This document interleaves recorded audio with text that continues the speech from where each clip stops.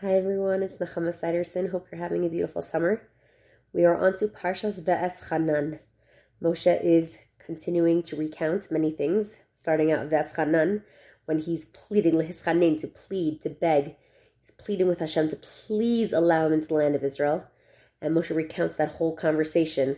The answer at the end is no, he does not end up going into Israel.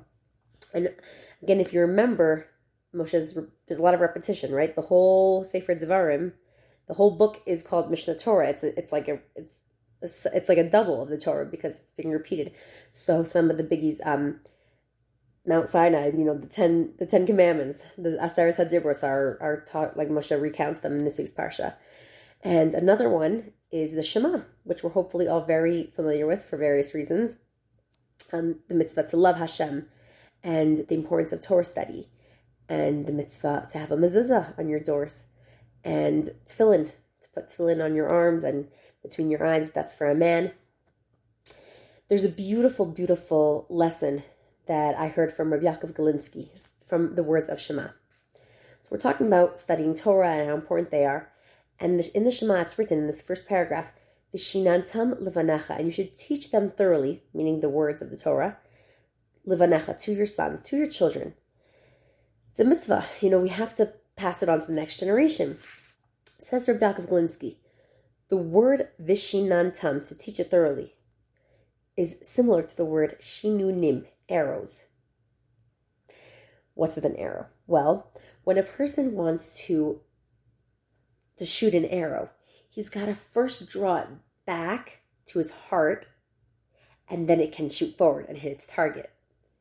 So says Rabbi Galinsky, if you want something to go to your children, to the next generation, to whoever you're teaching, in fact, you first got to draw it close to your heart. It will not penetrate their hearts unless it is truly inside your heart. First got to draw it close. And this is an important lesson for chinuch, for educating anybody. Of course, it could just be your children, levanecha, to your children. And the next words, v'dibarta bam, and you should speak about them. Speak about it, talk about it. When you're passionate about something, you talk about it. When you love something, you talk about it.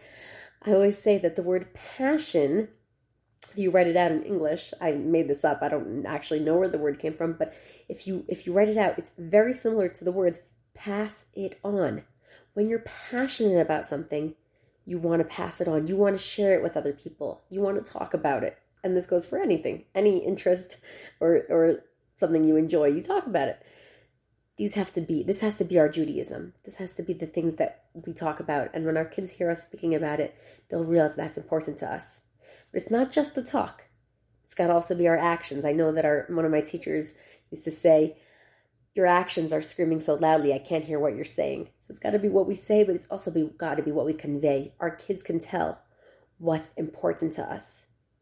They know what's important to us. And it's not from what we say. It's not from what we say. It's from what we convey, the way we live. Hope you enjoyed this lesson from the words of the Shema, which we say quite often. Have a wonderful Shabbos. Thanks for listening.